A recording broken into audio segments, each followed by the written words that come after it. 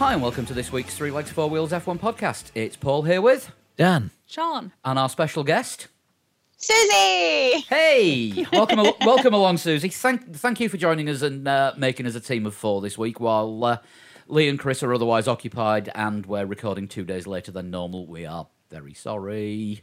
But life happens. Yeah, life got in the way. But Susie, you are joining us from, well, can't really say sunny Scotland because it's like 9:30 and it's pitch black outside. Yep, absolutely. It was a little bit sunny today, though, so we'll use that little snippet of sunshine, shall we say. But no, thank you so much for having me, guys. I really appreciate it. It was really fun doing the little Patreon bit that we did. So I'm looking forward to us getting stuck into some juicy Formula One gossip now. Well, there is plenty to talk about because after the Japanese Grand Prix at the weekend, it seems so long ago.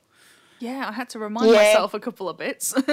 And with everything happening at once, so I've got to ask the question: who powered through from 2 a.m. till pre 2 a.m. till after 8 in the morning? No, I'm not daft. I had like maybe a 5-minute sort of semi-doze on the sofa with a cat, but otherwise I was fairly straight through. I did 5:30 onwards. So I'm the only one out of the four of us that actually made it all the way through. This is why I felt like I got jet lag all day Monday.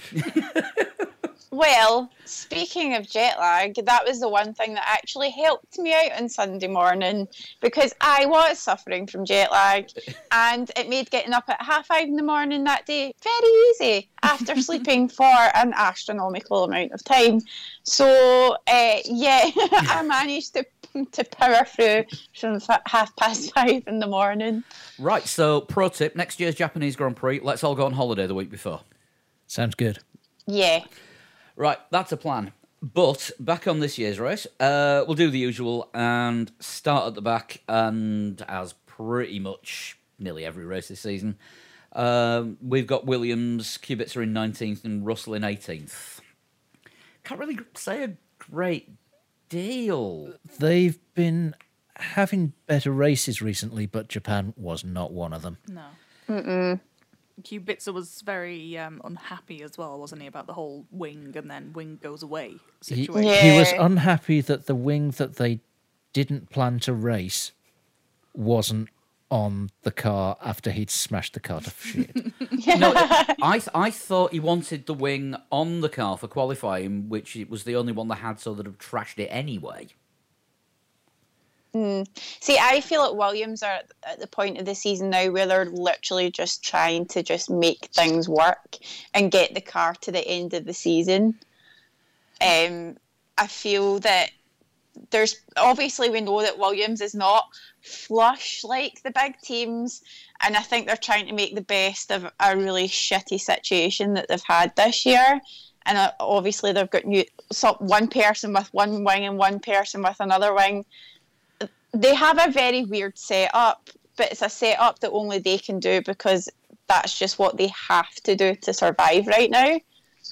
Yeah, I mean, after everything that happened in Russia with Russell's engine going and then retiring Kubica because they wanted to save the parts, and then there were stories coming out from his sponsors that they were contemplating suing for not keeping him out on track, and it is not going to be a pleasant place to be. I think the relationship between Kubica and Williams has gone downhill. It's not good. Yeah, he's gonna have. I think he's still gonna have to see the season out because they haven't got a driver with the super license points to keep him to actually slot into the car. Because officially, Latifi doesn't get his super license points until the end of the season. The end of the season, which of course the last F2 race is at the last Grand Prix. Mm-hmm. Have they said, sorry, have I missed a bit of news here? Is Latifi getting the seat? They can't confirm him until he's got a super license, and he doesn't get the super license points until the F2 season has finished. So are they basically saying that he is getting a seat? We think so. They're not saying he isn't. Yeah. I don't like that. I don't like that for two reasons. One, I don't think he's the right driver, and two, why could they maybe not have tried to get Jamie Chadwick her super license first and given her priority after how much she's been working her nuts off at that team. No pun intended. That was probably not the right phrase to use. But you know what I mean. Yeah, she's nowhere near on super license. They'd have to. She would need, and she'd need F2 title this season to have got super license points. Because W Series didn't carry the points because there weren't enough races, but it does from next season. Yes. So potentially she could get a drive after the following season then. Yeah, if she could do F3 and maybe another series next year, or if she did F2 and won it, then she would have super license points. She would have enough super license points. It's just, I feel like we always get to this point with Williams, and I love Williams at the fact that and especially Claire, who's always been an advocate of women in motor racing, but we always seem to have that one foot in the door and then the opportunity slides away, and I refuse to have them let this young, wonderfully talented lady not go through the system, and I really hope that they stick by their guns, because obviously Susie Wolff had a massive opportunity there, and things happened, and she's killing the game. She's like managing the team. She's doing amazing. But I really hope that Williams can really take it that one step further, or let another team come in and take her at some point to give her that opportunity. Once she's got her super license. Yeah, I was kind of surprised when she signed for Williams, because she already has a factory deal with Aston Martin, and she does like sports cars with them. So I kind of thought maybe through Red Bull she might end up sort of on the Toro Rosso program, but do you think the Aston Martin relationship because they have maybe going to continue for much longer? Possibly not.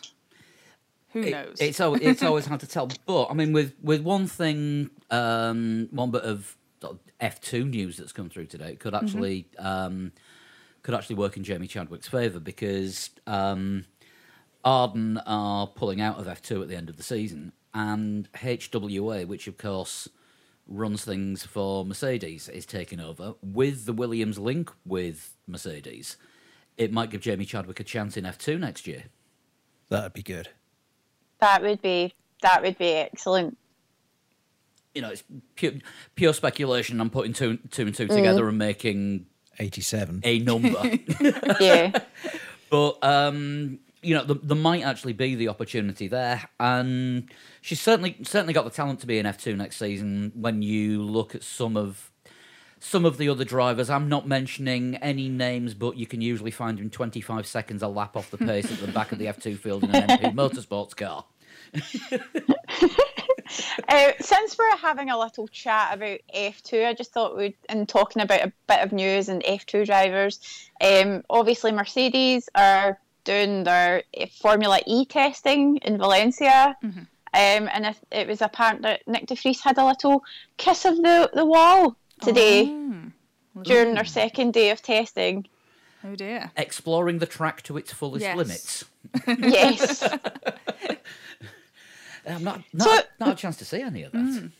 So not maybe the best start to his Formula E career, but I think everybody's had a moment at some point when they've taken a step up. So I think he's maybe just having his moment. Well, you need to find the limits of the car, don't you, to know how hard you can push it, and that involves pushing it too hard. Yeah. And going into the wall. If you go for a wall that isn't there, you're not a real driver. Probably not. Not sure. No. Tell you what. Shall we move on to Haas? Oh God. Must we? Unfortunately, we have to. We had one driver going backwards and one driver going forwards. Oh, my favourite thing about Haas was when I was doing the quotes article for online. Grosjean, I can't remember exactly what he said word for word, but it was along the lines of, "I knew my start was crap when I ended up behind Kevin," which just sounded so passive aggressive. I'm sure it wasn't meant that way, but I'm so much crapper than Kevin. Oh, that's well, given that Kevin was starting near the back and Grosjean was in context, yes, but that is just that's wonderful. Yeah, I think probably the highlight of Romain Grosjean's weekend was probably his little toy car that he built on the Saturday when there was no racing. When he obviously wasn't invited to Max Verstappen's FIFA night. No. That seemed very apparent. As I said on Twitter, though, that is the first time this season any car connected with Haas has managed to get all its wheels on and pointing in the right direction when it was being put together. Bless We him. are never going to get any form of official invite from Haas for anything, are we? No. Oh, do you know what? God bless them, seriously. They've just had just one thing after another. It's just a shame. I had such high hopes for them this season, and I feel like their whole worlds have just crumbled around them. It's a shame. I feel like we're going to see some more grey hairs in that team for sure. But at least Drive to Survive next year, the Gunther Steiner episode, it's going to be amazing. Oh, it's Just going to one be episode, the maybe best more. TV. Yeah, you could probably do a whole series on Just him. just him, and with everything that's gone on this season. I just want a reality TV show about him and his life. And I mean, if anybody who is listening, follow me on Twitter, will know that I am a massive Real Housewives fan. I will use Real Housewives memes for everything, including Formula One.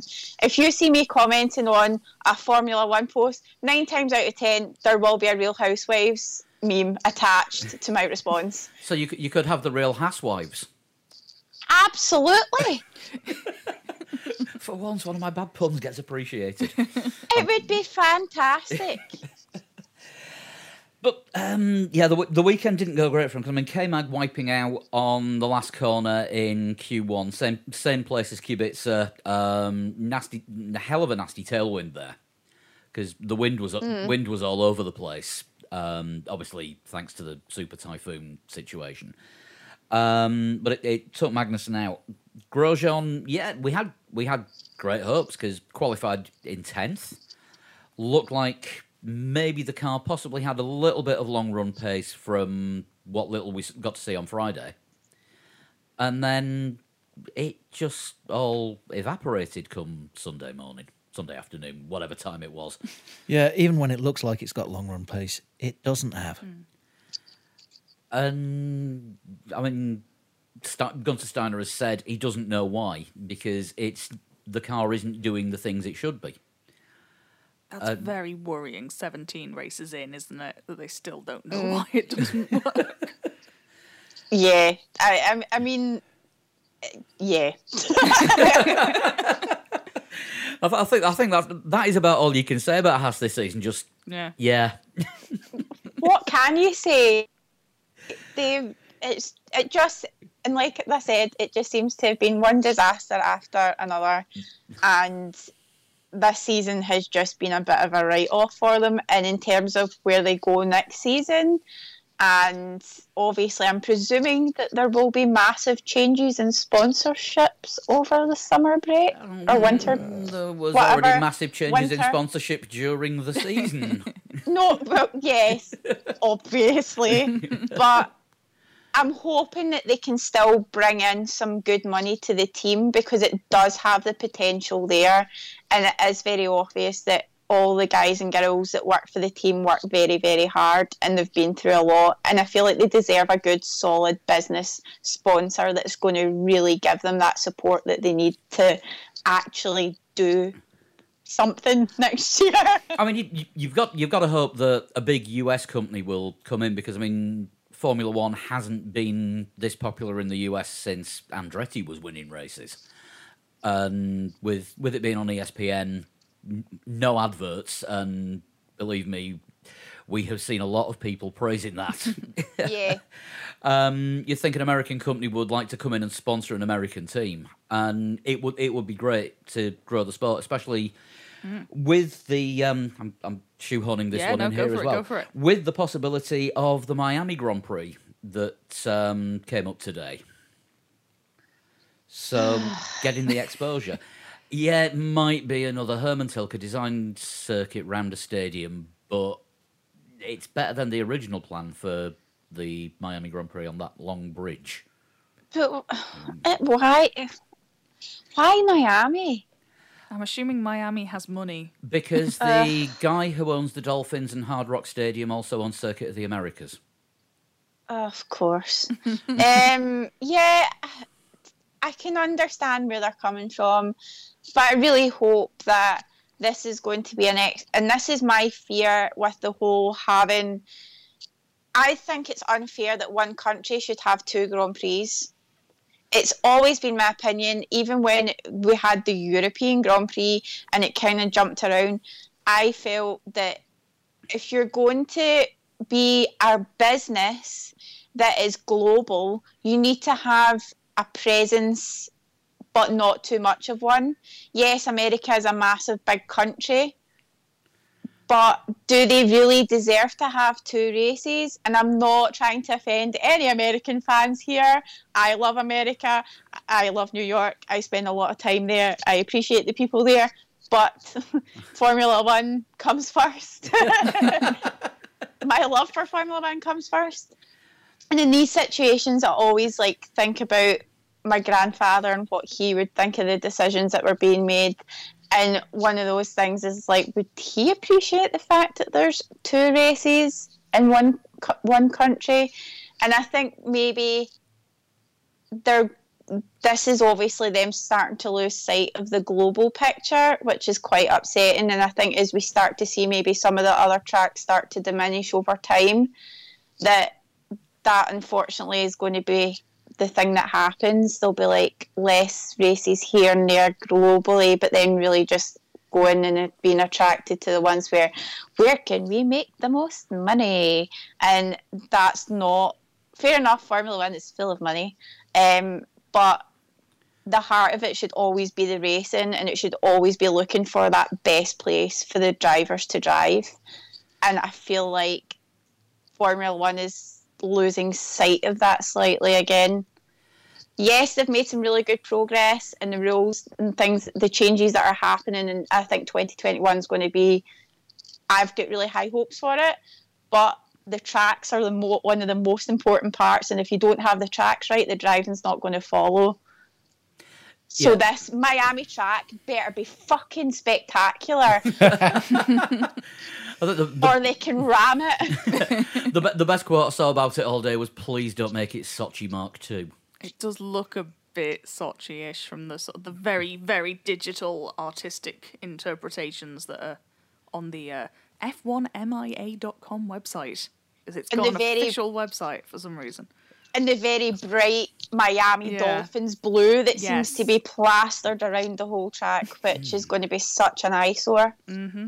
Yeah, it's bad enough. Well, it's an eyesore watching the Miami Dolphins this season anyway, Well, but that's we'll save that for another time. One of these days we will resurrect 3 legs 4th down. I'd be up for that.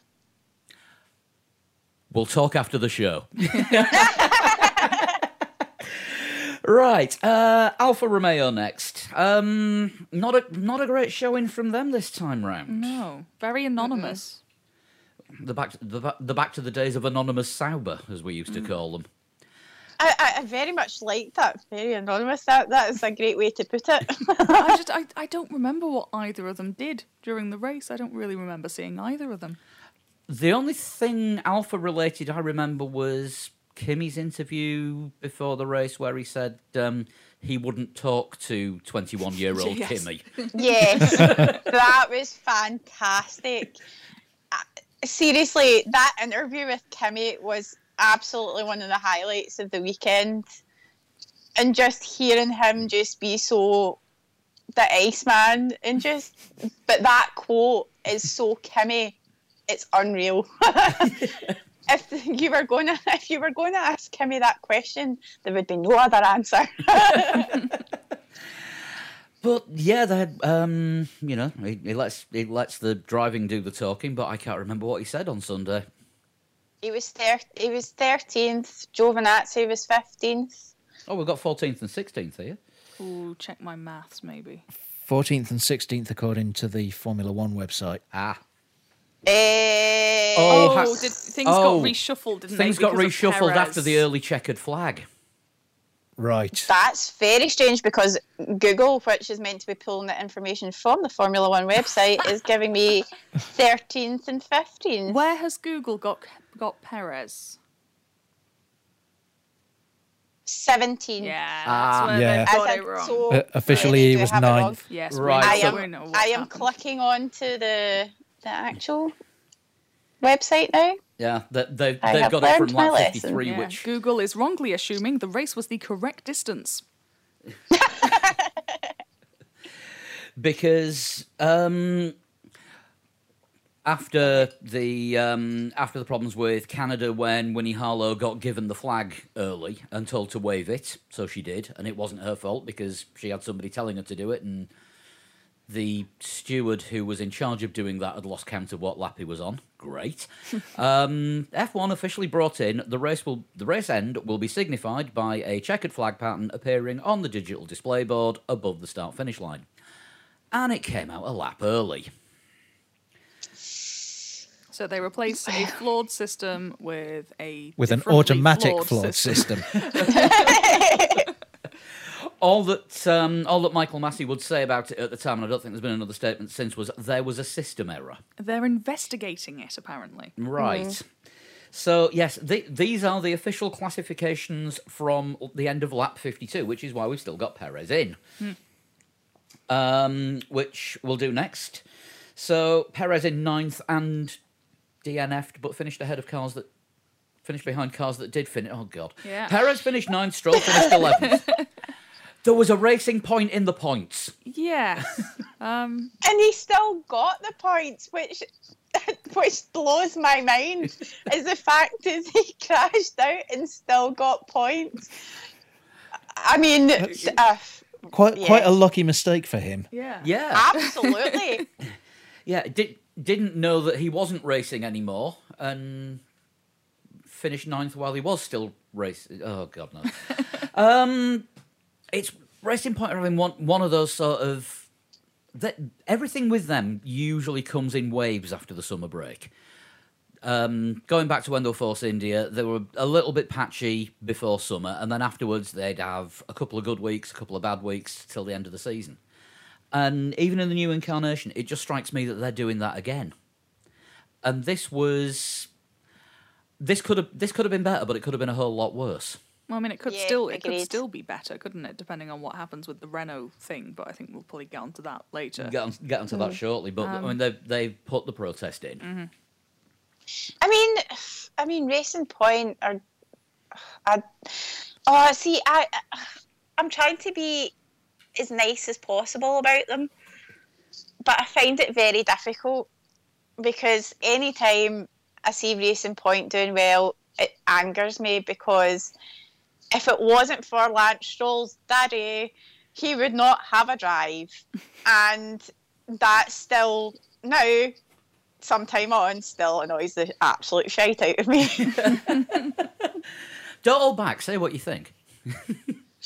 Yeah, I mean, I'm sure there are lovely people, but I'm a big Checo fan. I enjoy his driving. I think he's a good ambassador for Formula One,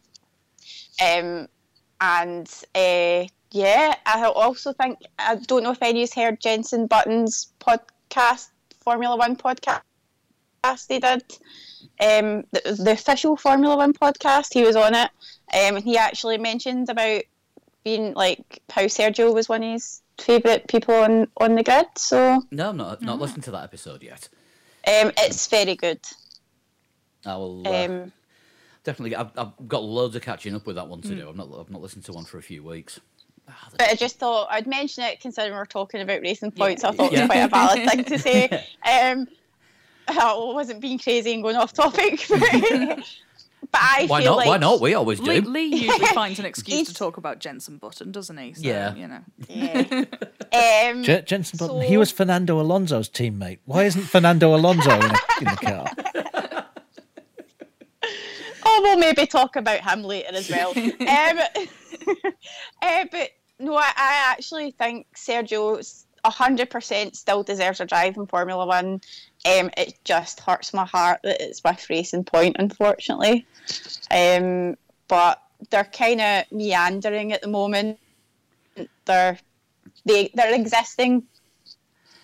I mean, the main aim has been to sort of build up the team to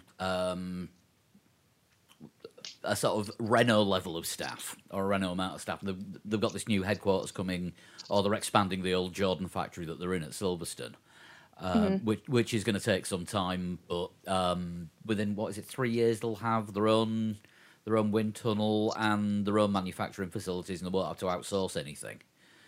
So is it going to be another 3 years of them treading water? But the worry with that is if the results don't come during that time, is Stroll Senior going to get bored and buy me an electric Spaniel? Well, no, because how's his son going to get a drive? Yeah, fair point. What other team would take him on without his dad's money? But it's not even that. What other team with the level and quality of drivers that we have at the moment are going to sacrifice winning races just for somebody's money? Can't think of any. So here we have a catch-22 for Racing Point. But that's definitely one of the things that's been in my mind, and obviously they're putting all this investment in, which I think is amazing for the staff and the people who work there. But obviously, are they still going to be here in 3 years' time? Is Stroll Senior as invested in Formula One as what we all think he is? I don't know, that's just my opinion. I mean, I guess a lot of it will depend on, does Lance move forward or backwards in his career from where he is now? Does it?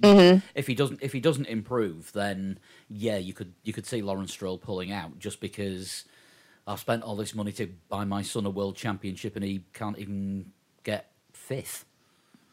Yeah, and I don't necessarily even think that Checo, in terms of selling merchandise and his fan base being, because he has a large fan base, let's be honest, he has a whole country behind him. So, plus others. Whereas, in fair enough, Lance Stroll, I suppose, kind of has a country behind him, but he's not really a big name. And also, I don't really think he's probably selling as much merchandise that is significant enough for one of the other teams to even be remotely interested in him. Because let's be honest, that's also part of the deal as well. Yeah. What are you going to sell us? So. Oh yeah, it's true. I mean, it's been a running joke on the show for ages that Ferrari are in Formula One just to sell shirts and cufflinks. And bags and aftershave and... Yeah. And the thought of the lifestyle. I 100% agree with you on that one. I mean, our major serious hope about Lance Stroll is he doesn't follow Jacques Villeneuve and release an album. I fear he could. I think he's the kind that would go down that sort of vanity project route. Oh, God help us. Oh, no! I can't imagine anything worse. Have you managed to listen to all of Private Paradise yet? No. Don't. Fooling around is enough for everyone. Oh, oy vey. Oh, we should have played out with that on this week's Patreon. No, I'm only joking. I'm only joking. Yeah, I've learnt from that mistake. Well, I learnt from that mistake when I saw the state of the Twitter inbox. While we're still on the subject of Racing Point, now they have put in a protest about Renault. Effectively using a driver aid when it comes to it was an automatic brake bias system. It's under investigation. It actually looks fairly serious. If Renault have been using this for a while, and it's from my limited technical knowledge. In other words, I've not managed to get through to Scarbs and get him to explain it yet. Normally, the brake bias on the car has to be manually operated from the steering wheel by the driver. I think the rule is a direct and deliberate driver input. Yeah. I'm not sure it mentions the steering wheel. Well, the FIA have seized the steering wheels Yeah. to figure out how they would go about doing it as part of their investigation. So, And they've also taken the control electronics from Yes. both the Renaults as well. So it looks like what has actually happened, or what Racing Point are accusing Renault of, is having an automatically controlled one based on effectively circuit data. Yeah, where, how far around the lap the car has gone. and then it can shift the brake balance accordingly for each individual corner. Right. And that's not. It goes against the rule of the driver must drive the car unaided. Right, okay, right. I understand that a bit more now, because I did try to register this information this week, but as I said previously, I was in a bit of a jet-lagged haze this week. So trying to understand that has been pretty difficult. But now I think I understand. But do you think it could be a case where Renault have maybe seen a little loophole somewhere and gone for it? Renault thinking seem that they won't very get caught? confident that what they're doing is okay. So either, yes, there's a massive potential loophole that Renault feel they can argue in the court of arbitration. It's easy for you to say. I was just about to say that. Your first show, you fit right in. Or Renault aren't doing anything like what Racing Point have accused them of. So I wonder if maybe could they do something like have a brake bias control on the brake pedal itself? So the amount of pressure that you put on the brake pedal affects the bias. Yeah. Push it slightly to the left, and that pushes it to the rear. Push it slightly to the right, pushes it to the front. Something like that. Or they could maybe have a pressure mechanism in it where because then that would be automatically doing it, wouldn't it? But then they could argue to say that the driver is pushing the brake, so therefore they are. Yeah. Sorry, that wasn't a sentence there at all, but I'm glad that you understood what I was saying. They're controlling it with their foot, therefore they're controlling it, not the car. But Yes. The grey area that I was wondering about was nowadays a lot of the braking power comes from the energy recovery systems. Now, what do the regulations say about the control of them? And would there be any grey area from recovering more or less energy through, I would guess the ERS is just on the rear wheels. Yeah. So in a way, having the two are connected. So the rule is about the driver's input to the brakes. But if there's a grey area where they can say, well, this is part of the energy recovery, and we're varying how much energy recovery we do based on where the car is on the track, could they get away with that? I don't know. I'm not an expert in the rules. That's, to be honest, that sounds like a possibly feasible excuse, because I don't think there's anything in the rules to state. I think the only rules on the use of the ERS is the maximum output power from it. You can charge it as much as you want, but you can only have so much output per lap. So now this is what Ricciardo got thrown out of qualifying for a couple of races back, wasn't it? He had too much power coming off. Was it the MG UK?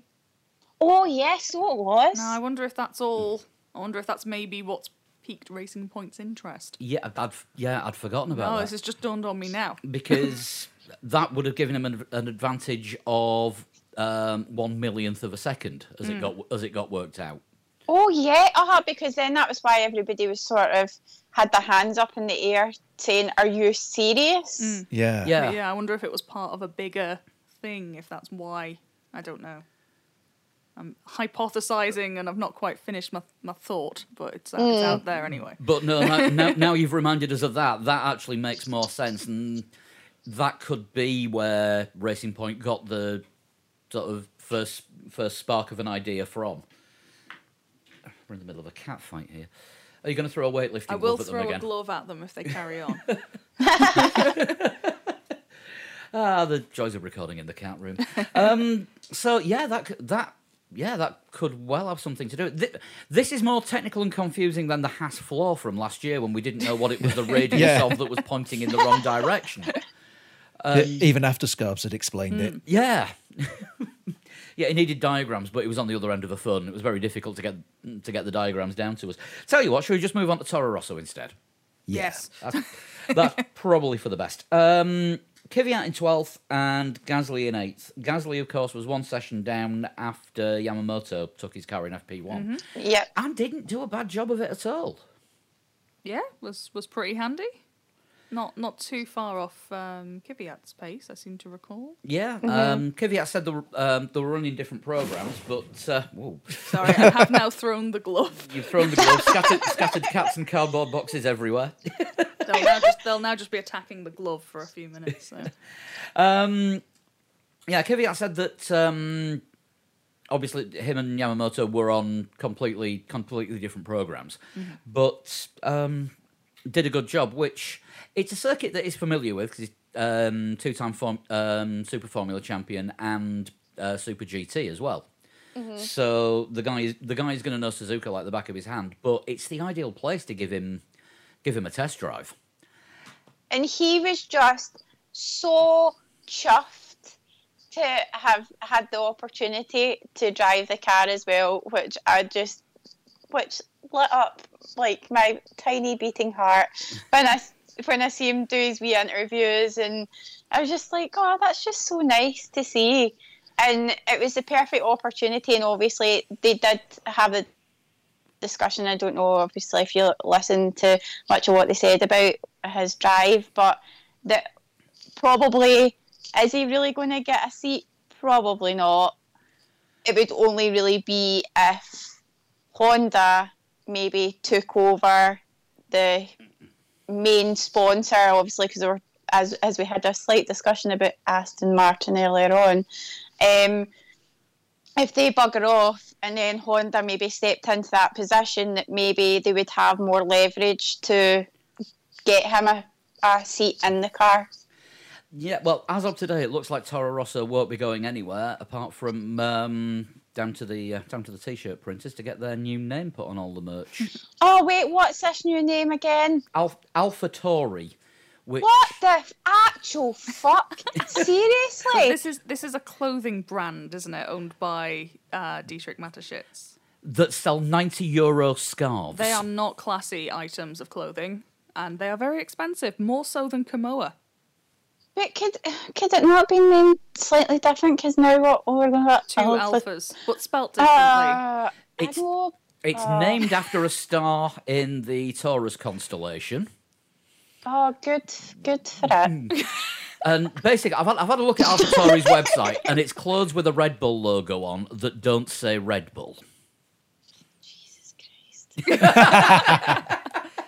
Yeah, €90 for a scarf, 150 quid t-shirts, that kind of thing. Just You know how we were having that conversation about merchandise? yeah, Well, Yeah. yeah, 3 t-shirts, and that's your R&D budget for next season Well, sorted. yeah, they've now got one Case in team point. selling the drink and one team selling the clothes. yeah. Shan, I think you've basically That's hit the it. nail on the head there.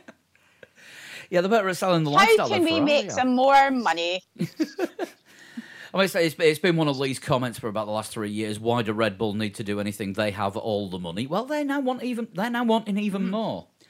That's really disappointing in my view, because I feel like Toro Rosso was really becoming a stronger name for itself. And even though obviously they're always still the sister team of Red Bull, but I feel this season especially, and a little bit last season, they were established. You know who Toro Rosso are, you see the merch, you know the name, and they've just gone, we're going to change our name. Yeah, and it's kind of with losing the Italian name as well. It's kind of they're still going to be in Faenza, but they're breaking the Minardi link. Yeah, they should bring back Minardi as the name. But on track, Pierre Gasly carrying on, showing that it was definitely the wrong move to put him in Red Bull because he's far better in a Toro Rosso. Yeah. He's doing pretty well. Yeah, I think now that the pressure's gone, we're seeing the Pierre Gasly that we saw last year. Yeah, I agree.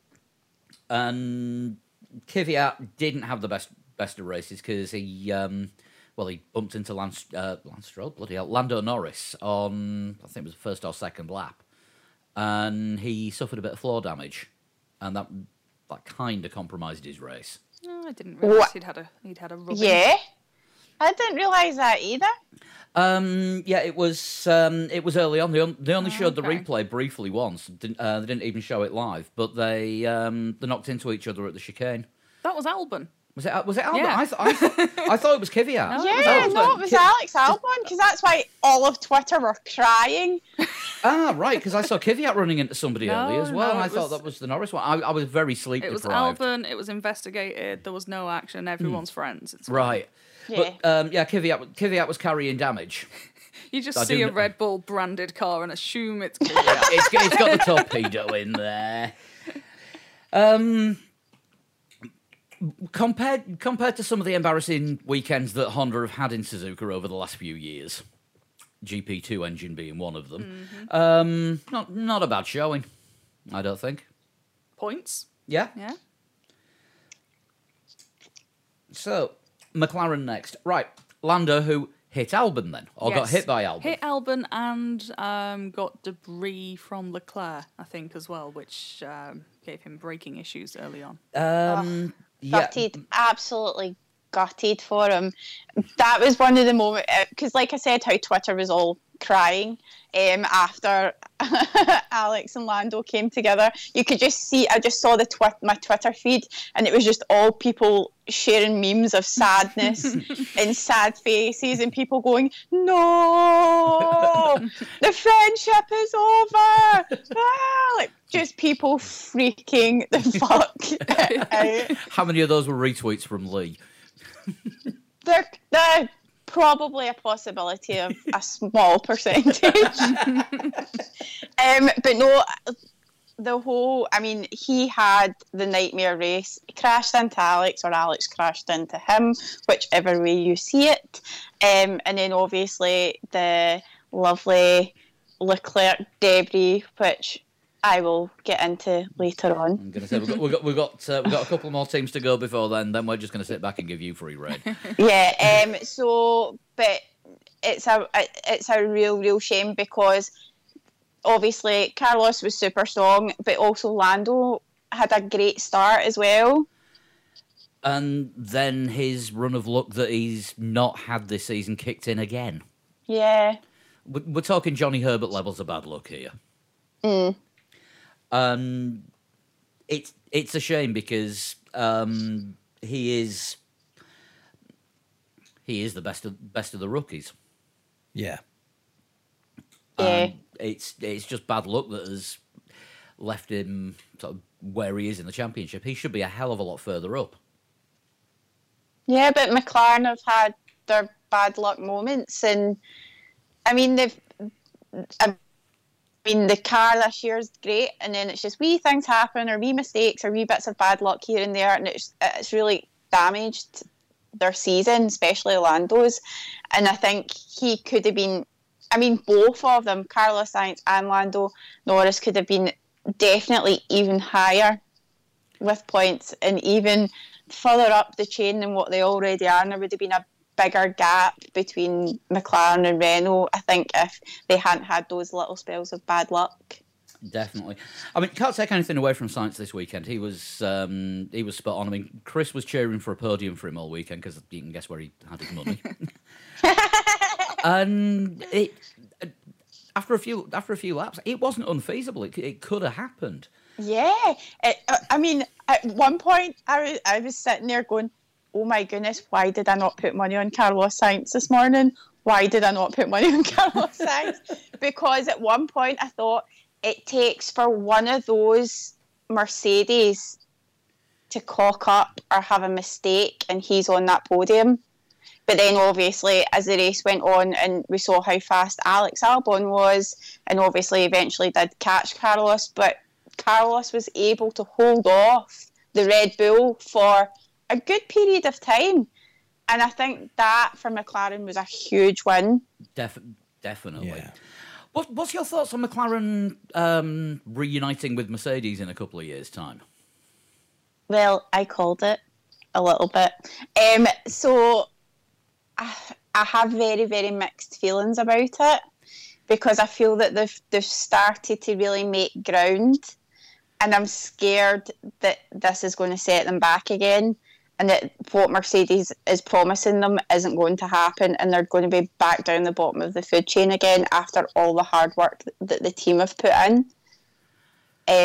Especially with the fact that they've put lots of hard work into not just the car, but they've put Zach Brown, who I've always had big criticisms of back in the day when it was jobs for the boys, which was the whole Eddie Jordan did this video package, and it was all about basically debunking why this person got hired and who was dating this person, and I think everybody watching it jaw dropped and went, what are they doing at McLaren? And then finally Zach Brown, I think, thought better of it. There was a whole lot of people that left, and I say left with quotation marks, and Zach's really turned the team around, and he's hired the right people, and it's a really good solid team in terms of management and leaders in the team. They've got great drivers. I'm hoping that Lando and Carlos are in it for the long haul, and they both seem very dedicated to McLaren, and Zach Brown seems dedicated to him, even though he's obsessed with Fernando Alonso. But I think he seems to be a bit more obsessed with Carlos Sainz Sr., so I feel like we're okay. I think everything's going to be fine, but I have my fingers crossed that this Mercedes engine that they're going to get is going to work, and it's not going to set them back, because it would be devastating, not only for the team and the people that work there and everybody that's on the ground making that team what it is right now, but the fans.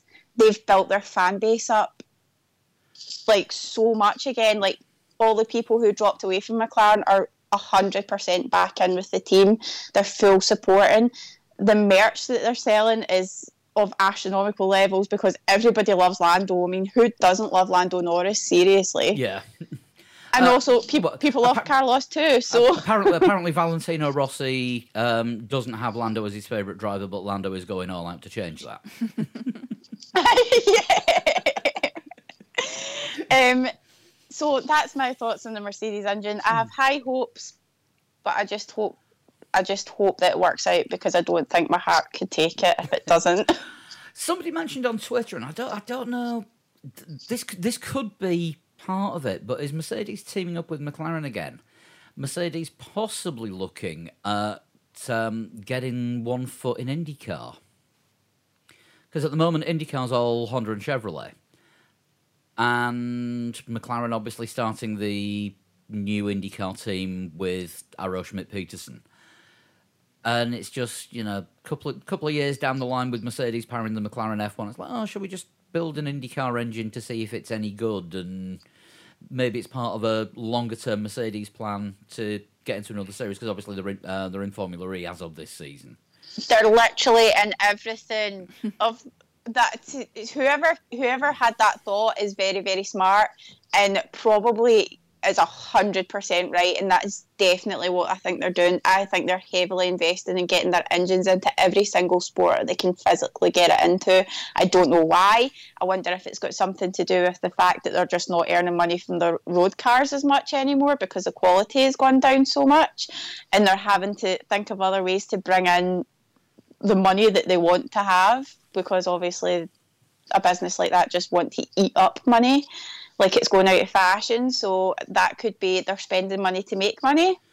It could be, and of course, once they've got the foot in one American series, how far is it from? So we've got saloon cars. I wonder how they'd go around ovals in NASCAR. Anything is possible at this rate with Mercedes. I think once they jumped in, the news broke about them jumping into Formula E. I think it was very much a scene that motorsport is where we're putting everything into, and And I think if you look, and it's quite interesting, if you look at their car production and well they're doing in motorsport, the quality of their cars have gone down while they've excelled in motorsport. I'm probably just pulling that out my backside. But I don't know if there's maybe a slight coincidence there, possibly. Is there? I don't know. Just a thought. I don't know. We're big into wild speculation on here, as you probably well know anyway. Yeah. So the rumour has it. Right, we've got Renault next. Hulk in 10th and Danny Rick in 6th. Really good to see Danny back towards the front end rather than languishing. That team radio, when they gave the team order for him to, that was classic Danny Rick in I'm going to get you mode. And he went for it and he did what he was saying, and you could hear on that radio when he gave that response that he was 100% committed to catching the cars in front of him.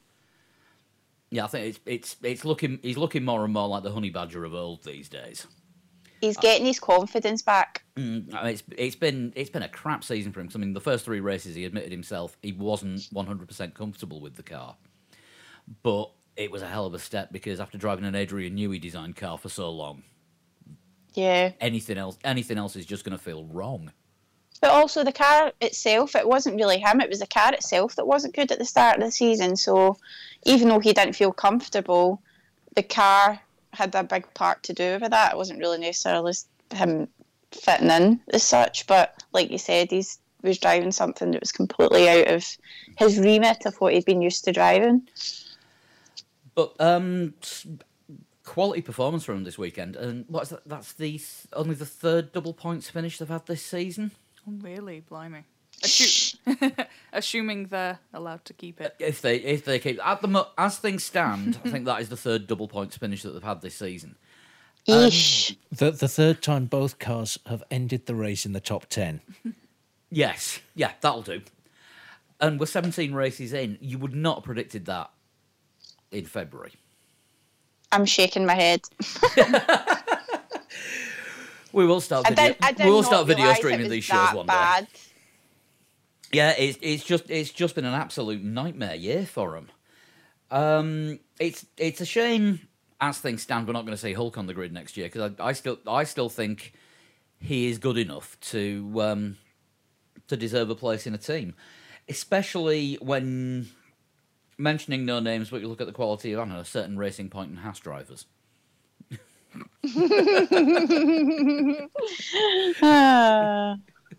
That was their 4th double. Oh, it was 4th.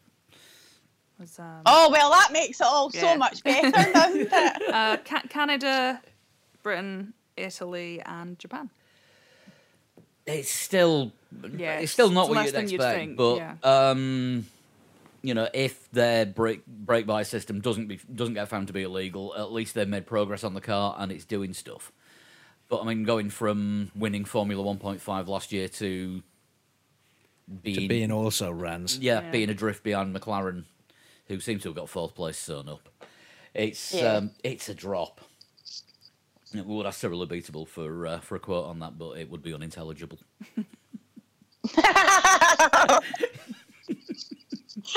Oh, jeez.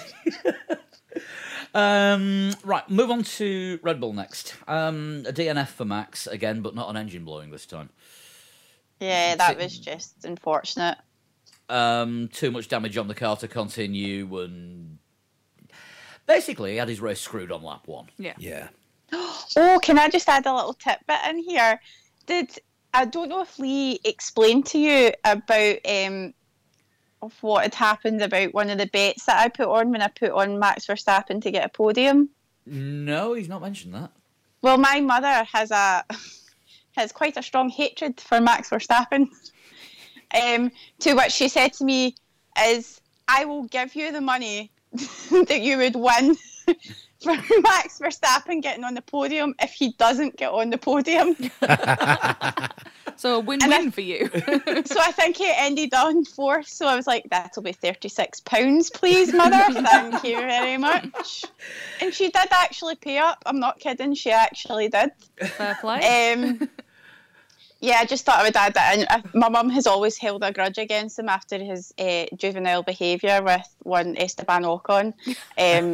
So my mother's kind of held that against him, which is a shame because I think he's wonderful now. I mean, most people's grudges against Max stem from their favourite driver being run off the road by his dad at some point. Really? Yeah, Jos was a bit wild in his day and crashy, so yeah, like father, like son. Yeah, and also he did get set on fire as well, which is one thing that's always blown my mind. Oh yes, yeah. There are plenty of pictures of that if you've not seen the infamous exploding Benetton. That's not. I wonder if that did something to Joss, that when it came to the time to have Max, that put all that energy into Max, and then that's what's made Max so fiery. And so I'm just pulling shit out Max. Instead of blood, he has petrol. Don't go out for a curry with him.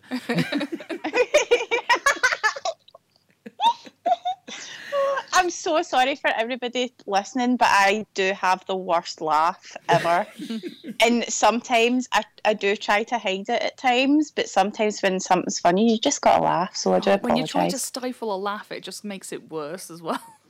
No. You end up laughing harder somehow. It's all right. We're keeping Dan well away from that reverb button on the desk. Yeah, did we find out the results of the FIFA tournament that Max had in his hotel room? Believe it was No, they're being all very secretive about it. Which leads me to believe Max didn't win. Yes.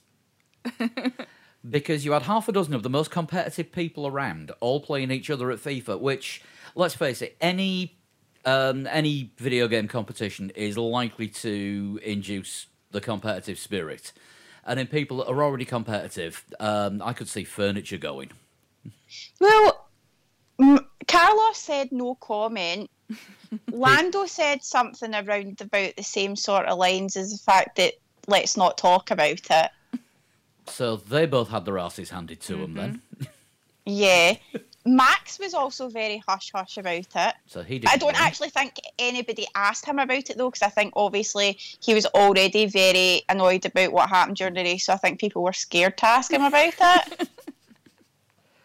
Because if that hadn't gone his way, and also he was out the race, I mean, World War III was going to probably start. So I'm thinking that the fact that Max had a slight level of calm to him, probably we can assume that he probably won. That is a good theory, actually. I wonder if we'll get to find that out in Mexico. So, if anyone's listening that's going to be at a press conference or any of the media events during the Mexican Grand Prix, can you ask that question on our behalf, please? Statman's going to be there. We can get him to do it. Sean's going to be there. We'll get him. Yeah, we'll get him to pin Max down. The anticipation is killing us. Can somebody just please tell us who won the bloody FIFA tournament?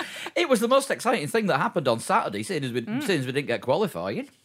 I was quite gutted that they weren't able to rustle something up together, that they could have maybe done a live stream or something, because I think that would have been really great, considering half the fans were probably bored out their tiny minds as well with the fact that there was no qualifying. They could at least put a blooming FIFA tournament on Twitch for us to watch. I reckon that the PlayStation didn't work, so it was technical difficulties and none of them got to play. Oh. Which is why it didn't go up on Instagram or Snapchat or anything like that, and why no one's admitting to have won. Yeah, but then it also could have been the fact that I know that Japan were having issues with internet and things like that during the typhoon, so it could be something like that where it just wasn't going to be possible for them to do it, because their Instagrams throughout the day were very few and far between, so I don't know if maybe they were all having connectivity issues. And let's face it, hotel Wi-Fi is always crap. Oh, yeah. Oh, yeah. Particularly because everyone will have been in the hotel as well, so my everyone will have been goodness. on it all at once. Ugh. I think we've just found the explanation. Solved it. Yeah. Yeah, that's that one. Right, Alex Albon, fourth place. He is doing a great job. Doing what he needs to. You did call Norris the top rookie earlier, but it is Albon. Albon's got the better Albon's got the car. He's got he's got the bonus car car, now. Yeah. but in terms of points in championship, it's Albon. But yeah, since the move, I think he's done enough to earn that seat, certainly He's for the first half of next season. He's outscored Verstappen since the move. Yes. Which I mean- is what? He's took to that car and that team like a duck to water. And I don't think people actually expected him to settle in so well, but he has the demeanour to deal with the pressure. It's clear that the team really, really like him. He's polite. He just seems an absolute joy to be around, even on his bad days. So, and he's beaten Max Verstappen. Yeah, Max has had some really bad luck, but go Alex. You wave that Italian British flag proudly and you take that Red Bull seat and you run with it. The people that I feel sorry for in this are Moose Cider. Yes. They signed this deal with Toro Rosso, Thai cider company. Get it on the car with somebody who races under a Thai flag. Absolutely brilliant. Oh God, he's not in the team anymore. And then Gasly had to go to Thailand before the Japanese Grand Prix. He did about a week there. He went for the MotoGP Thai Grand Prix, and then he did like some kind of meeting with the Prime Minister of Thailand, and he went on this like 4 or 5 day media tour for a cider company that he clearly has no idea who they are. I think that'll all change though. If Alex's seat becomes a permanent fixture, we'll see next season that all that'll probably all swap around. Yeah, it wouldn't surprise. They'll have to pay through the nose for it, but the exposure they'll get from it will be fantastic. Yeah, and I think as everything with Red Bull, it's all interchangeable. So, and I think there's probably a flexibility with sponsors as well. But I think probably because this was their first year tied to a car, that's why they were stuck in the situation when Gasly jumped in. No pun intended with the Yeah. tied to a car one. So I think that might, once renegotiations and contracts and all that happen again, that will probably switch around and they will probably be a sponsor for his car in the Red Bull team. It would be good, but it would be great to see him carrying on in Red Bull next year because I'd like to see what he can do in a full season of that car. Basically, all he had to do this year was just keep coming sixth, and he would have looked better than Gasly for the first half of the season. But he's surpassed that. You know. Yeah, I mean, 4th place. He got 4th place. Yeah, and that is all right. There was a Red Bull that didn't finish, but he finished ahead of a Ferrari. Yep. You can call shenanigans all you want, but you've got to be in that position on the track to take advantage of what happened in front of you. Absolutely. And also, and this is why I said the same thing earlier when we were talking about Carlos Sainz, was the fact that it took one of those Mercedes to have one issue, and he was on that podium. They're definitely due one this year. They've been too reliable. I think with everything else that happened, we have to do the top 2 teams all at once. You reckon? I'm taking a deep breath in. And we'll start with the lowest finisher of the top 2 teams, which would be a certain Monegasque driver, The birthday boy. the birthday boy, who finished 7th. And should we just run for the shelters now and let Susie have her? I know you've got things to say on this one. Yes. First, I would like to say that I am a Charles Leclerc fan. By the way, I think he's awesome. I think he's going to be a future world champion. He is a great driver. He's been through a lot. He's experienced a lot in his young life, and he's overcome it. And he's in one of the top Formula One teams in the world today. But he royally fucked up in Japan.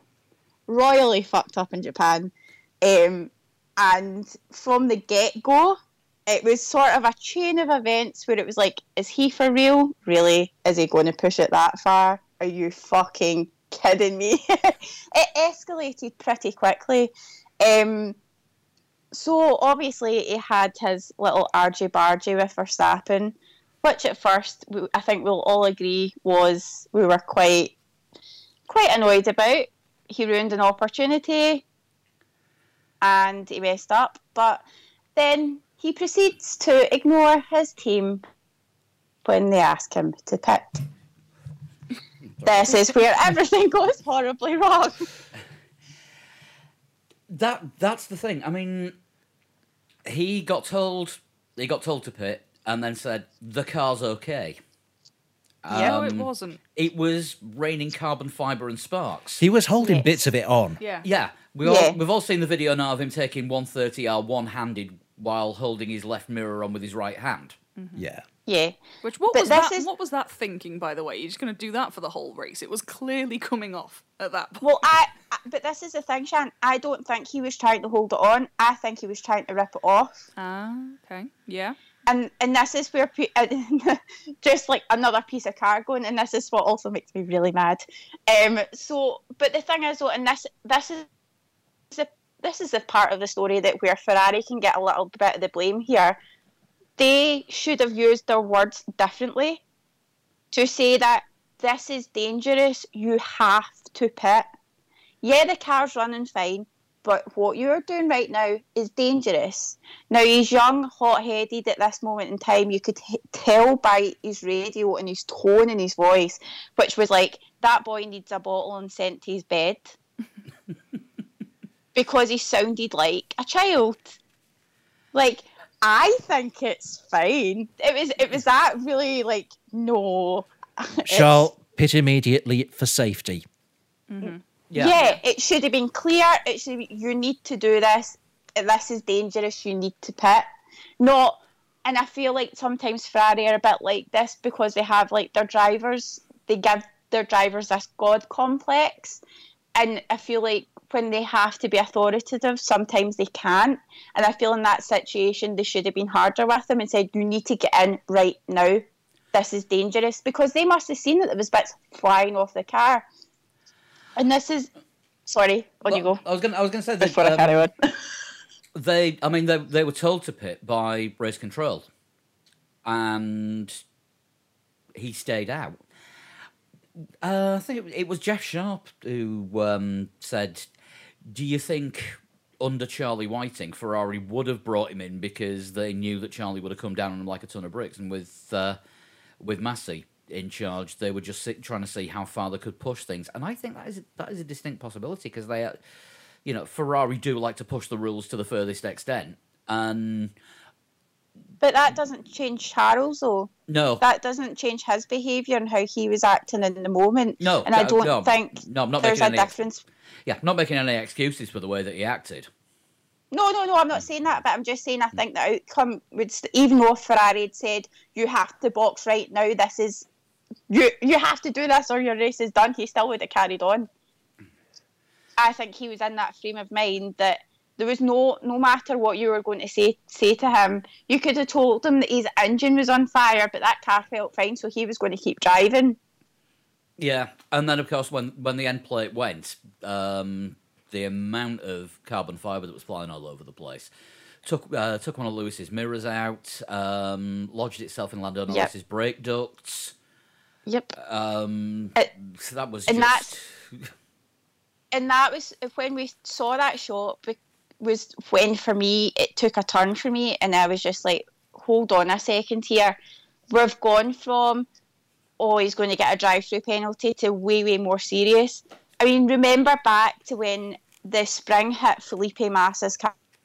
Now I know carbon isn't metal, but when it's still hurtling towards it 130 miles per hour and has the power to take Lewis Hamilton's wing mirror off, can you imagine what that would have done if it had hit his head? Yeah, I mean, it's sharp. It can pierce a race suit with no problems. Who was the sidecar driver that he had? He lost his arm because he got carbon fibre in the driver or passenger. Was it Nick Crowe? It was Nick Crowe, yeah. Yeah, one of the guys in the TT had a crash in his sidecar. Actually, got carbon fibre embedded in his arm, and when it went into his bloodstream, lost his arm. Well, that's just made my points even. Yeah, It's not a good material to have coming at you, really.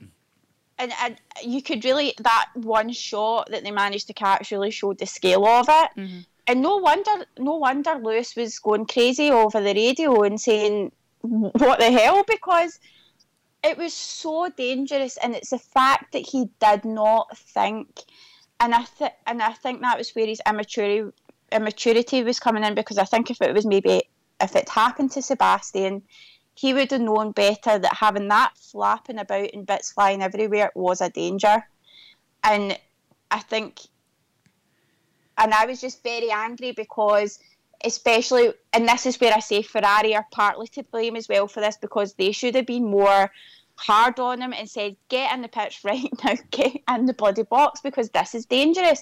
Not only did he ruin Verstappen's race with a crash to begin with, but not only that, he put Hamilton in danger, physical danger, and also ruin Lando's race as well. And that's why I was very, very happy to see how heavy they were with the penalty for him. Not only did he get a 5-second penalty for his crash with Verstappen, he got a 10-second penalty for obviously the debris and the danger that he caused, and they gave him penalty points, which I think was the right decision, and also the fine as well. And I hope it's actually him that pays it and not Ferrari, because at the end of the day it was him that was doing the day, even though Ferrari did make mistakes and they should have been more harder on him to make sure that he went into that pit.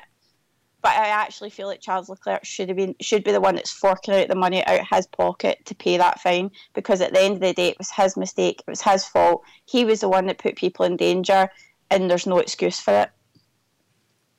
Yeah, can't argue with that. That is more than a fair point.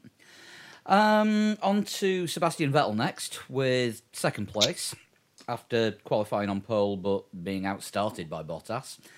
I think he was confused. He was more confused by Mercedes' strategy than anything else. As were we all. As was everyone. Yeah, and especially because, did you see, because you know how they've got the new tyre dig thing? Yes.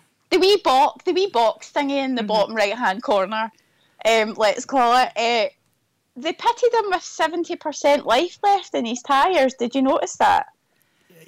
Yeah, and then when he had about 20% life left, he was saying how good the tyres were feeling.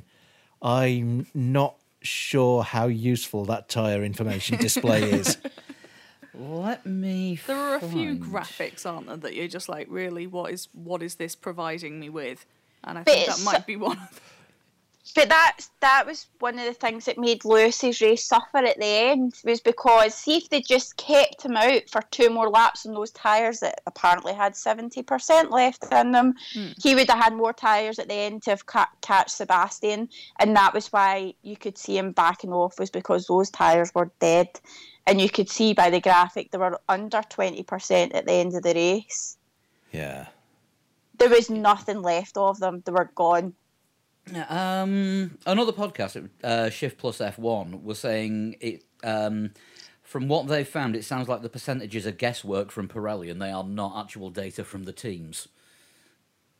Oh, I thought it was. They were pulling data from the teams, because I'm sure they said that during the coverage that was what was happening.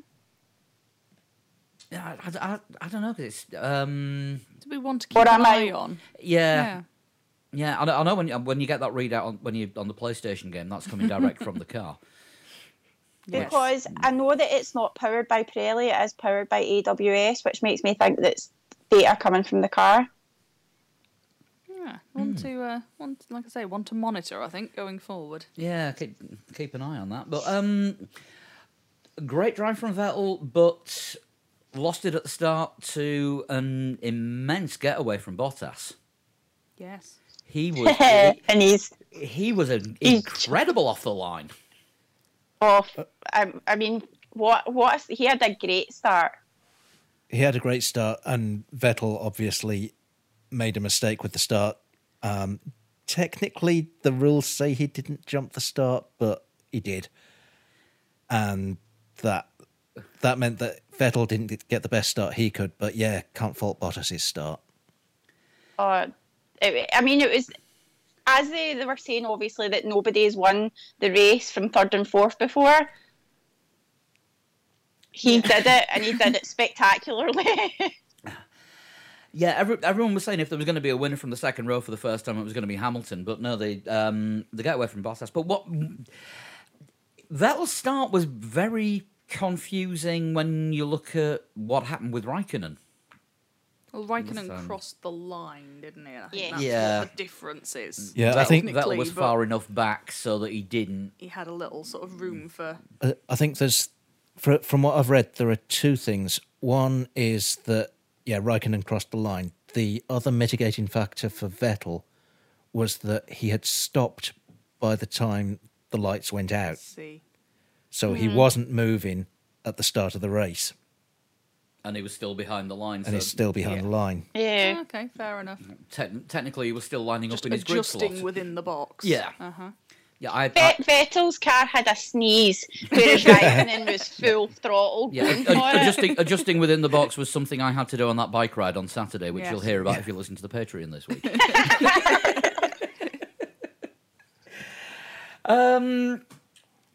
But looking at Mercedes, the pit strategy was just all over the place. Did they need to bring Hamilton in for that second stop and give the race to Bottas? And I mean, Lewis certainly didn't think so because he was not happy by the end of things. But it did give him the fastest lap, which gave them the point that gave them the constructors' title before Leclerc's penalty. I think. Yes. If maths. Yeah, are I think, correct. I think if even without Leclerc's penalty, that point won him the constructors' title. Mm-hmm. So there was a positive that came out of that, but I think Lewis was in his usual super competitive. I'm only here to win, and he was questioning the team strategy again during the race, and. Which is understandable because we were all questioning it, so I don't Yeah. understand why he should be questioning it as well. Yeah. When the person who it's affecting the most doesn't know what's going on, what chance do we have? Damn right. But dominant performance by Mercedes in most areas. Just one weird decision, and let's face it, we all knew they were going to take the constructors' title anyway from a while back. Yeah. And of course, And I think looking on obviously the race as well, they knew that was their main priority for Japan, was to secure the team champion. That was what they were going for, and I think that was why they made the decisions that they made, because at the end of the day, they wanted to have a Mercedes driver win the race, but I don't think they really cared who it was, because they knew that championship, Constructors' Championship, was right there. It was in their grasp, and that was the most important thing for that day. And also the chances of Bottas winning the championship are close to zero. So if he gets a race win which lifts his spirits a bit and keeps him going, that's no bad thing for the team. No. Keeps his confidence up for the rest of the season. yeah, I mean it's pretty much nailed on. Lewis Hamilton is going to take the driver's title. Yeah. Barring a Lando Norris-esque run of luck for the rest of the season, and Bottas walking away with every remaining race, and there's only 4 to go. I can't see it going any other way. No. But what was it Chris came out with? Valtteri Bottas now has as many constructors' championships as Nico Rosberg. Oh yes, he did come out with that, didn't he? Yeah, Yes. that was one of Chris's pearls of wisdom on sleep-deprived Sunday. Right. Now we've got time to look back. I know we all said Bottas was driver of the day on Sunday at the time.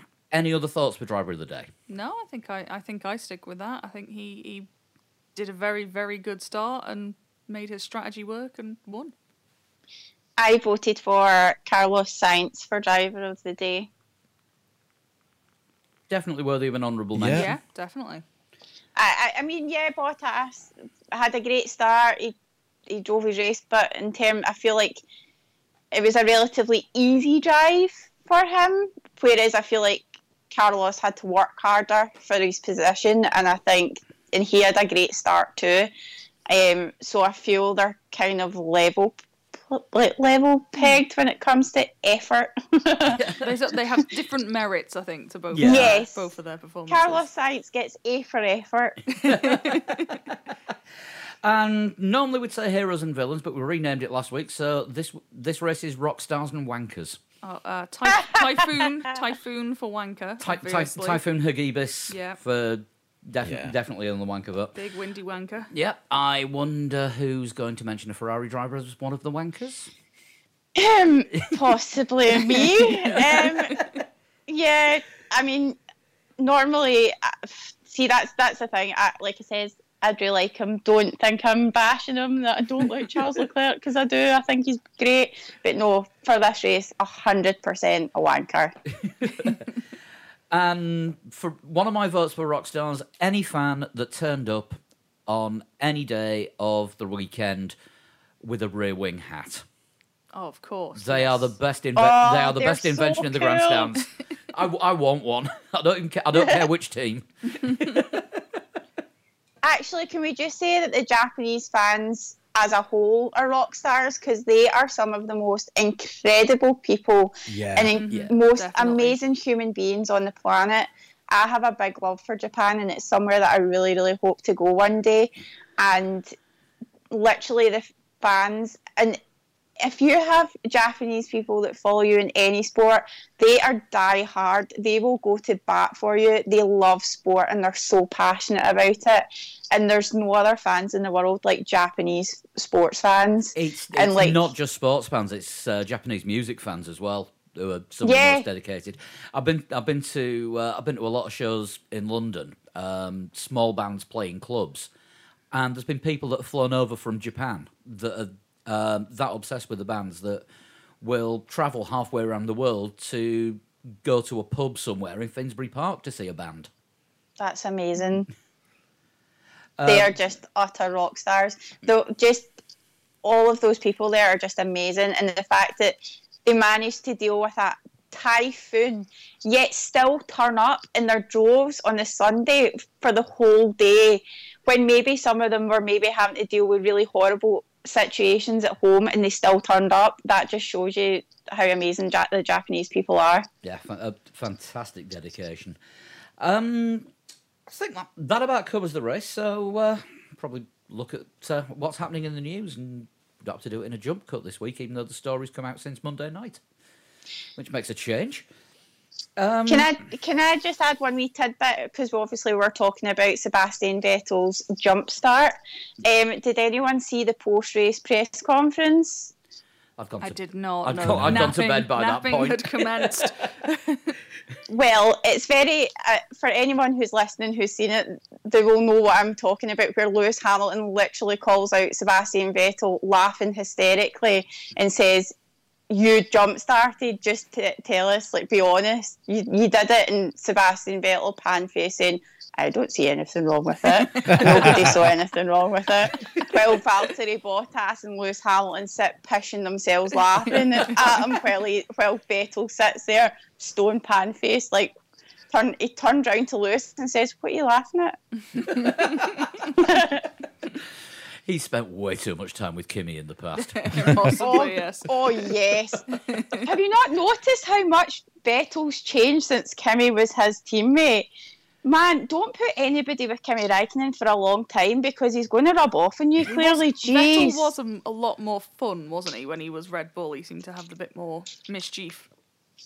Now he's just like a wee grumpy dad. We haven't seen him happy since the infamous Monaco, "Well, I'm happy."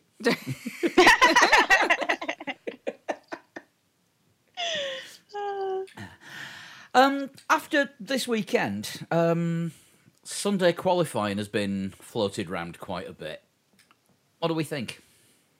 Didn't mind it. Didn't enjoy the fact that it was a ridiculous hour of the night, but Time differences aside. To me, the thing that makes Sunday qualifying interesting far more than the fact that it's on the same day as the race is that the teams haven't got enough data to be perfect, so you get surprises. But if it was a regular thing, then they would get all of the data that they need. Yeah. That's true. So I love it when it happens by accident, but it's like wet races. Wet races are ace because you get the surprises, but we don't want sprinklers. Yeah, it's a treat, isn't it? Yeah. Yeah.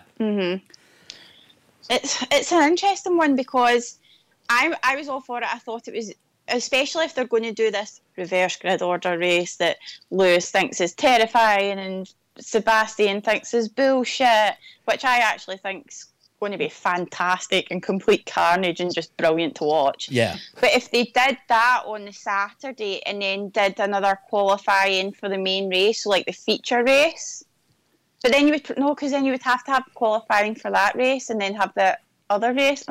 Maybe not. But anyway, I think qualifying and racing the same day was great. The only issue that I have with it is I think it's too much on the mechanics. I Yeah. think it's a little bit too much if something goes wrong for them to. It puts them under incredible amounts of stress. Not only is the race weekend stressful for them enough as it is, but that is really kicking it up a notch. Yeah. I mean, Yeah, Williams mechanics are rock stars. Oh my, yes, they're on the Rockstar list. Williams and Haas deserve the Rockstar Award Yeah. for gluing those two cars back together. In fact, in Kubica's case, practically building a new Yeah. one. Yeah, I mean, and that's the only thing. I don't know if there's a way of maybe making the race slightly later, so it kind of gives the mechanics a little bit more of a buffering time. Or bring, Or back, bring back the T-cars. T car. Sorry, say that again. Bring back the T car. Maybe, but yeah. I just think if they just did it right with the times, I think it would be okay.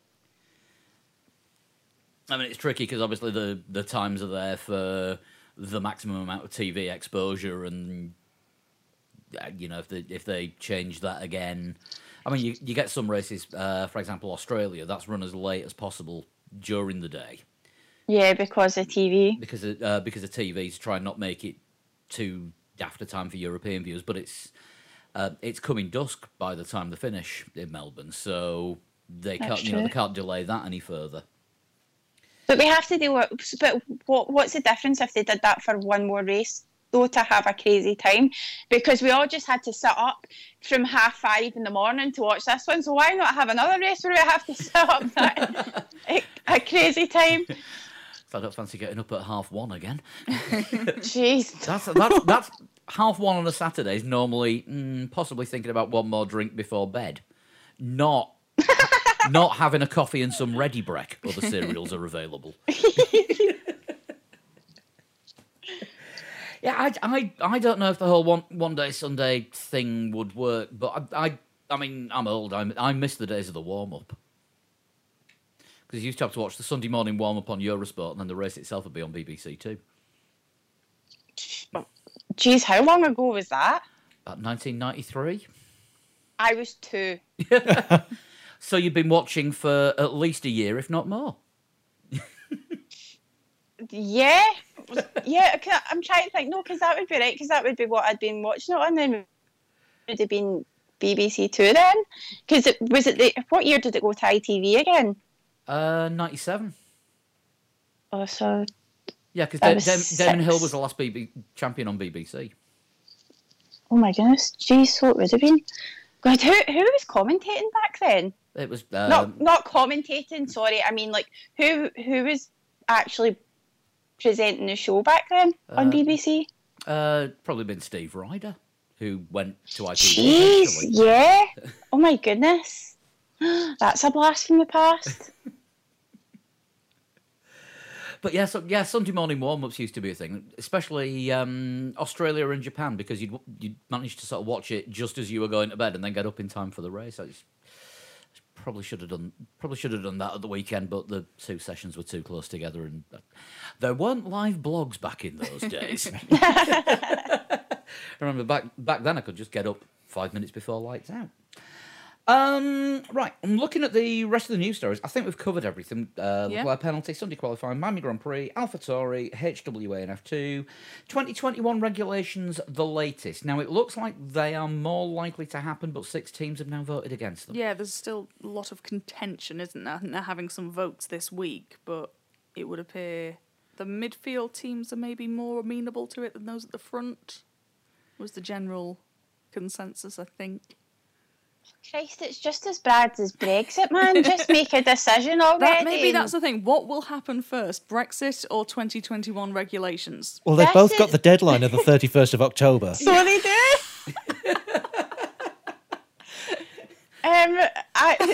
It was actually Christian Horner that had made a comment about that actually, which he actually made a Brexit comment at the weekend, which was quite interesting. But no, I just wish they would just hurry up and just do it, because it's getting to that point now where it's just like the petty behaviour where the team starts to come out at this point, because everybody's just wanting to get pen on paper, and you've got those teams or certain individuals that are throwing the toys out the pram for this word here or that word here. So, I mean, there isn't another sport where the participants have that much say in the writing of the rules. No. that's true. And I mean, maybe this is kind of where F1 have got things wrong, but that's a legacy to how Bernie had to set it up to keep everyone sweet. I don't necessarily say it's a bad thing, but I feel like there needs to be a line drawn where someone needs to step in and say, right, you're taking the piss here now, sign the bloody paper, and that's it. But They then, need but then Ferrari will just veto that. Oh.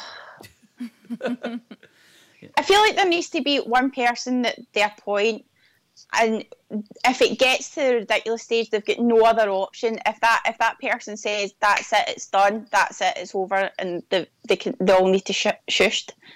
I'm hoping that person is Ross Brawn. Yeah. Well, you would hope so. But yeah, the 2021 regulations. Hopefully that won't rumble on past the end of the month. You never know. 2 weeks' time, we'll be talking about. It looks like it's getting signed. That's it. We'll know what it's all going to be about next week, and it'll be done. And then they'll have to go back to Europe and ask for an extension. Oh, hang on, no, I've gone into Brexit now again. It's easy to confuse the two. Oh my goodness, it's like they're parallel at the moment. Never get involved in sport or politics.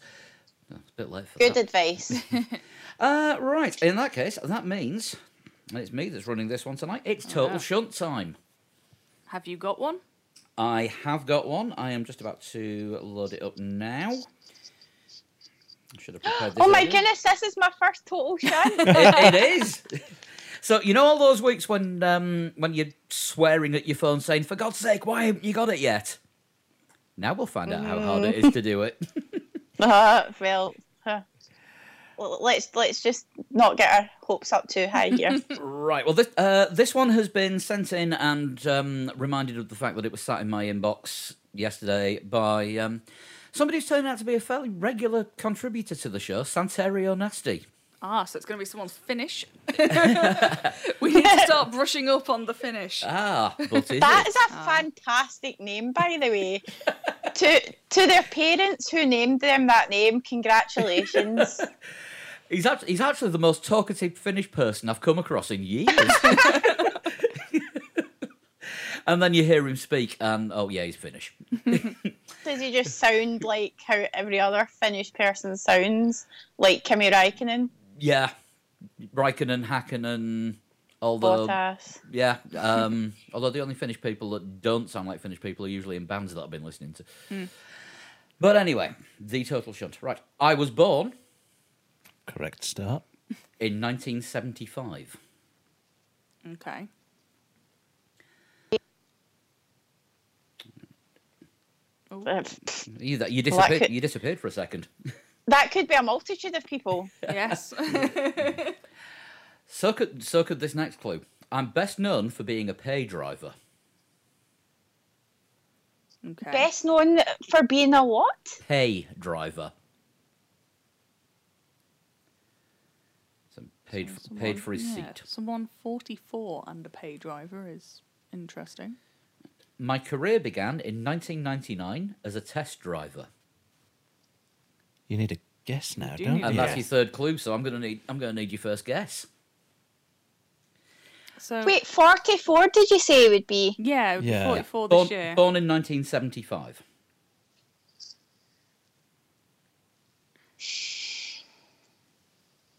How old would Pedro de la Rosa be?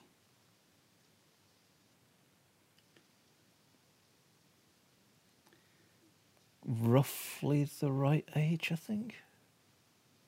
Although I possibly maybe want a to say we bit might have older. had him not that long back.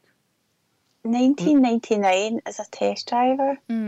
So yeah, you would. He's 44 today. Well, 44 this year. Yeah, Maybe yeah, not that's what I today. meant. No, that's what I meant. I've been in America too long. I'm saying Americanisms. That's also how I say aluminum sometimes, and my boss looks at me like I'm crazy. Yeah. Yeah, they're right. So I mean, you would think if we're looking at a test driver in '99, it's probably someone who was in a car early noughties. Is kind of Yeah. where I was coming at with the De La Rosa, but Oh, But I don't think of him as a pay driver as such. true.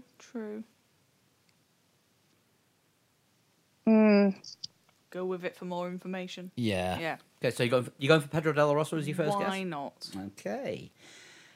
My last open-wheeled race was in 2004. Not De La Rosa. So that's quite a short turnaround. 2004. Yeah, that's quite short from test driver to pay driver to end of open wheel career. Next clue. Yeah. Yeah. Since then, I've raced saloon cars in my home country and trucks in Brazil and the occasional sports car event overseas. Oh, okay. This is trucks in Brazil. Good So- lord. So he's not Brazilian. Unless this is just very cleverly worded, because it doesn't say Brazil, not my home country. Damn, I my thought we'd There might narrowed be it a down. loophole. There might be a loophole. This is a really difficult one. So, could you just run us through that again? It's the saloon cars. Yeah. Since then, I've raced saloon cars in my home country, trucks in Brazil, and the occasional sports car event overseas. Okay. Saloon cars in my own country. Which countries are big on saloon cars? Australia? Because you don't get much saloon car racing from, say, Japan, do No, you? you would get Australia, No. US. Also, not Finland. No. Not enough mud and shale and stuff, really, for that. Folk racing, what they call it. It's not somebody. It can't be someone British. Could be. I think saloon car racing exists. It's I can give you the next clue before yeah, your I next think guess. so. I think so. My highest F1 finish was 8th. Oh, Jesus Christ. Okay. Do we need to do another guess now? We do. Don't we? Yep, that's clue 6, fuck's so sake. I'm going to need a guess from you.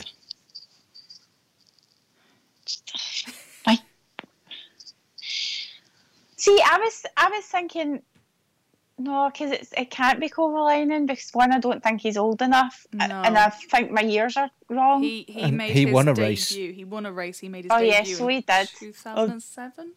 Oh, that was stupid. Yeah, so I was completely off. Oh, completely off there. It scrambles your brains. This sometimes. Someone like Marc Genet, maybe? Interesting. I thought he was older, but I could be wrong. I do need a guess from you on this one. I don't know, I get confused by time. 44. There's something about that age, and I'm trying to think of drivers who could be that age. I think it's the 2004 that's throwing me, because drivers I think of as being as sort of that age are ones that have been in F1. Not recently, can I- Yeah. but can- more but like, recently. Can I- Weber is that sort Can of I age, take isn't it? Oh, no, because I don't know. Has he not won a race? he? Weber has, yeah, but We're just people No, of no, that, no, that no, sort of Weber. era. Yeah. No, I was thinking about who I'm thinking. Go on, who are you thinking? Oh, no, because he did win races. I was thinking Ralph Schumacher. But he's won races. He has. Yeah. Do you want to pass on your guess for this? Should we go with Marc Genet? It's physically a name. Yeah. Okay. My highlight in F1 was when I overtook Mika Hakkinen and ran as high as third before I ran over my pit crew and dropped out of the race. Right. Anything that involves and then I ran over my pit crew is not your highlight. The highlight was overtaking Mika Hakkinen for third, but sadly then ran over his pit crew. Although it could be Ralph Schumacher not looking so wild now because he did occasionally run people over, but I'll drive off with the wheel gun still attached to the wheel and took the whole air gun assembly with him. Yes. Yeah. Goodness. And I bet you it's one of these ones that we're going to like totally kick ourselves when we find out who it is, and we're going to be like, oh, Probably. of course it's that person.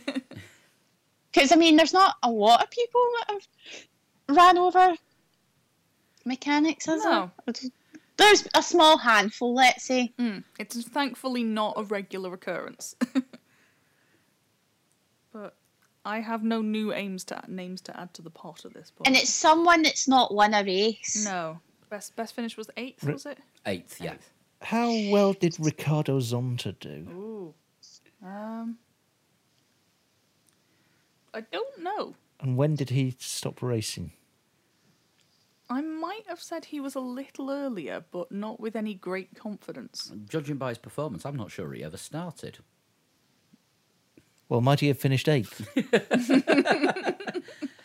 I'm trying to think about people who have had like accidents like that now, Yeah. because you know how you'll sit one night and you'll see like a compilation video Usually of like on Eurosport. bad accidents Yeah. that have happened. Yeah. Still got a few more clues I left. think more information might be needed. Right, this probably This isn't is so this hard. probably isn't going to help Oh you. God, go on. I think he sent this. Oh, great. I think he sent this one in just specially if Sean was going to be on the show, because this is one that he would know and nobody else probably would get from it.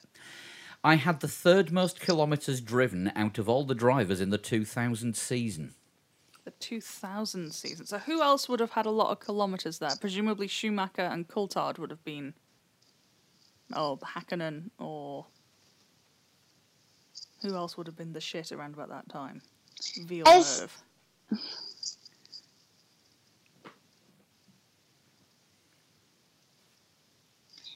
When did you say that he stopped racing? 2004. Stopped open wheel. Stopped open wheel racing 2004. Yeah. No, it wouldn't be him either because that's too late on. Sorry, I'm having a conversation with myself here as well. Yeah. No, because then that's too late on as well. So it can't be. Oh my god, no, it can't be him either. Because I was thinking, someone trying to be smart and have it like a Japanese driver, and I've been trying to think all the Japanese drivers. If you listen to last week's show, I think we had a complete list of every Yeah. Japanese driver that's ever been in Formula One since about 1990. Blimey. I was in America last week, so forgive me. Oh, you can download the podcast in America as well. I know, I do apologise, guys. And we know you can definitely download it in Zimbabwe, Yeah. because enough people Yeah. did to make us the most popular sports podcast there and the fourth most popular podcast in the whole country. That's amazing. So it's not a Japanese driver. Can we rule that out? I don't know, We- can you? we- I don't think we've we had can't the information. rule it out. Yeah. I can give you another clue. Yes. Yeah. My last name literally translates to kill the dog. What the? What? So not Zonta. Yeah, my last name literally translates to kill the dog. So what are international words for dog? Hund. Hund, yeah. Xian. Kill would normally be like mort or tote or This is pathetic. How are you enjoying your first total shunt? The frustration is real. Now do you see what we go through every week? Not. I had. Right. Oh no, because that doesn't make sense. I'll give you another clue. Go for it. Yeah. I am the most recent driver from my country. Oh God. So Oh Jesus Christ! so this is not necessarily a regular producer of. You can't say F1 talent if his best Yeah. finish was 8th. That's better than my best finish. So, Christ, Yeah, but you've never done open wheel. You've only done saloon cars. that's very true. Wait. No, can't. No, can he be him? There is a spaffer. There's a what? A spaffer clue. Sorry, I didn't really click to hear what you said there. It's a Leeism. Oh, we're going to need something. Yeah. Yeah. This is a toughie. I share my first name with a Disney villain. Oh my This goodness. does not help. Fucking hell. So Disney villain dead dog is this person's name. Yes. Yes, basically. Oh my God. Right, so what Disney villains are there? Is it a female Disney villain or a male Disney villain, do you think? That would be giving it away. I'm guessing you would assume male for there not having been a female driver around that era, but Maleficent Mortchen. great name. Absolutely banging name. Definitely should be a driver. A Disney villain. God, there's Cruella. lots Cruella Toadhund. Oh, of- Lord. Is there a Formula One? No, because that's not a... No. Sorry, I'm just talking to myself again. Oh, Jesus. Oh, by the way, I wish I had a more extensive knowledge of Disney movies right now. I have somehow forgotten all the Disney films, and I'm trying to think who's the villain in that, and no, it's not there. Just for once in this quiz, we need the future Mrs. Dan. We do, Oh, she'd yes. be all over it. Yeah, I can only think most of them didn't have names. They were just the evil stepmother. Just think of all the films that she's put you through. Scar. I was going to say Lion King. Yeah. I don't remember Oh, a my racing driver goodness. called Scar. And when did we say his career started again? 1999? 1999 as a test driver. 2004. So 1999 to 2004. But not necessarily all of that in Formula One, because it was his Oy last vey. open wheel race in 2004.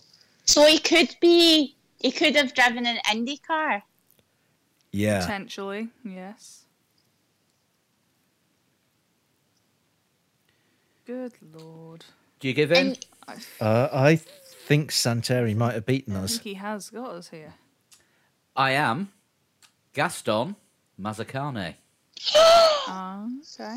do you know what? I nearly had the Gaston part right because I was thinking of Disney villains and it was like, I was like Captain Hook. Captain Hook, Gaston, right? And then I was like trying to remember like the name of the Queen in Snow White, and then obviously I was like, well, it's not going to be Jafar for Aladdin, right? So I was like, who? I was trying like, is there a Formula One driver with the name Jafar? But then also I was like, I don't know a Formula One driver with the name Gaston. I was like, so there you go. Forgive my Disney ignorance. Which Disney is Gaston? The Beauty and the Beast. Oh, okay. Is it? Yes. Fair No, enough. no, Is it no, Beauty? fair No, wait. Is it Beauty and the Beast? Wait, I think so, yeah. No, because remember, Gaston is the name of Gaston is in 2 Disney movies, but he's only a villain in 1. Gaston is a fictional character who appears in Beauty and the Beast. He is an arrogant hunter. That's one way of describing Disney it. rhyming slang. Relevant Oh wait, to Shunt, is then. Gaston not in Shrek as well? The name Gaston. I need to Google this. Hold on. Shrek isn't Disney. Oh, is it not? No. Oh no, it's it's DreamWorks, isn't it? Yeah. Yeah. But yeah, Gaston Mazzacane, he did one season for Yeah, it is. Minardi in 2000, 4 races for Prost in 2001, and then some races for Dale Coyne and Champ Car in 2004. Oh, there we go. Thank you very much for that one, Santeri. That was quite challenging. You have beaten Yeah. the team. My mind is blown right now. If you want to send in a total shunt, there's various ways of doing it. You can send a Twitter or an Instagram message to Lee, who is at a total shunt on both Twitter and Instagram. If you want to send one in for me to do on weeks that Lee's not here because the pool is running a bit low, you can email 3legs4wheels@gmail.com.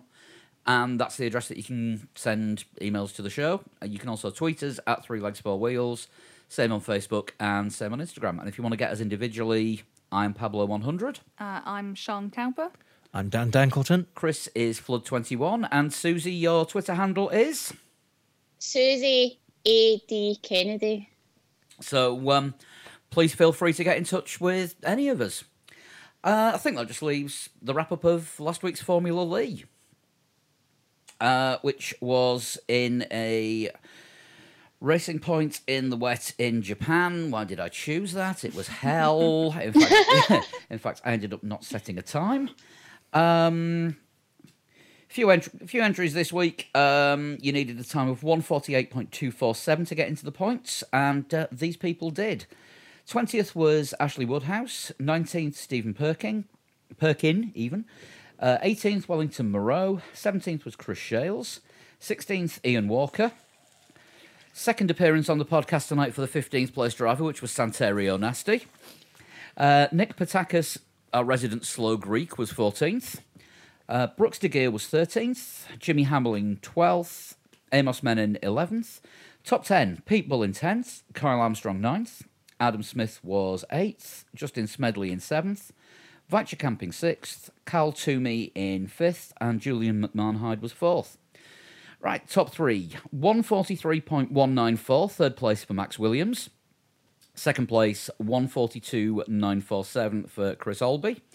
And winning this week with a time of 142.685 was Alessandro Popolani. Next challenge is, I'm going to go easy on you this time. It's Mexico, it's going to be in the dry, and it's going to be in a Renault. You've got till 7 o'clock UK time on Monday the 28th, the day after the race, to get it in. And I believe that the clocks in the UK go back the week before the US, so it will be 3 o'clock Eastern, I think. Maybe. It's that confusing week where the NFL games kick off at 5 o'clock. Yes, we'll Yeah. refine the maths at some point. and It's it'll on be the website at 3legs4wheels.com. We might be right, we might not. Could say that about just about anything we say on this show, but the website's right because Sean writes most of it. Thanks. Put the pressure on. Who's the only journalist out of the lot of us? Okay, yeah.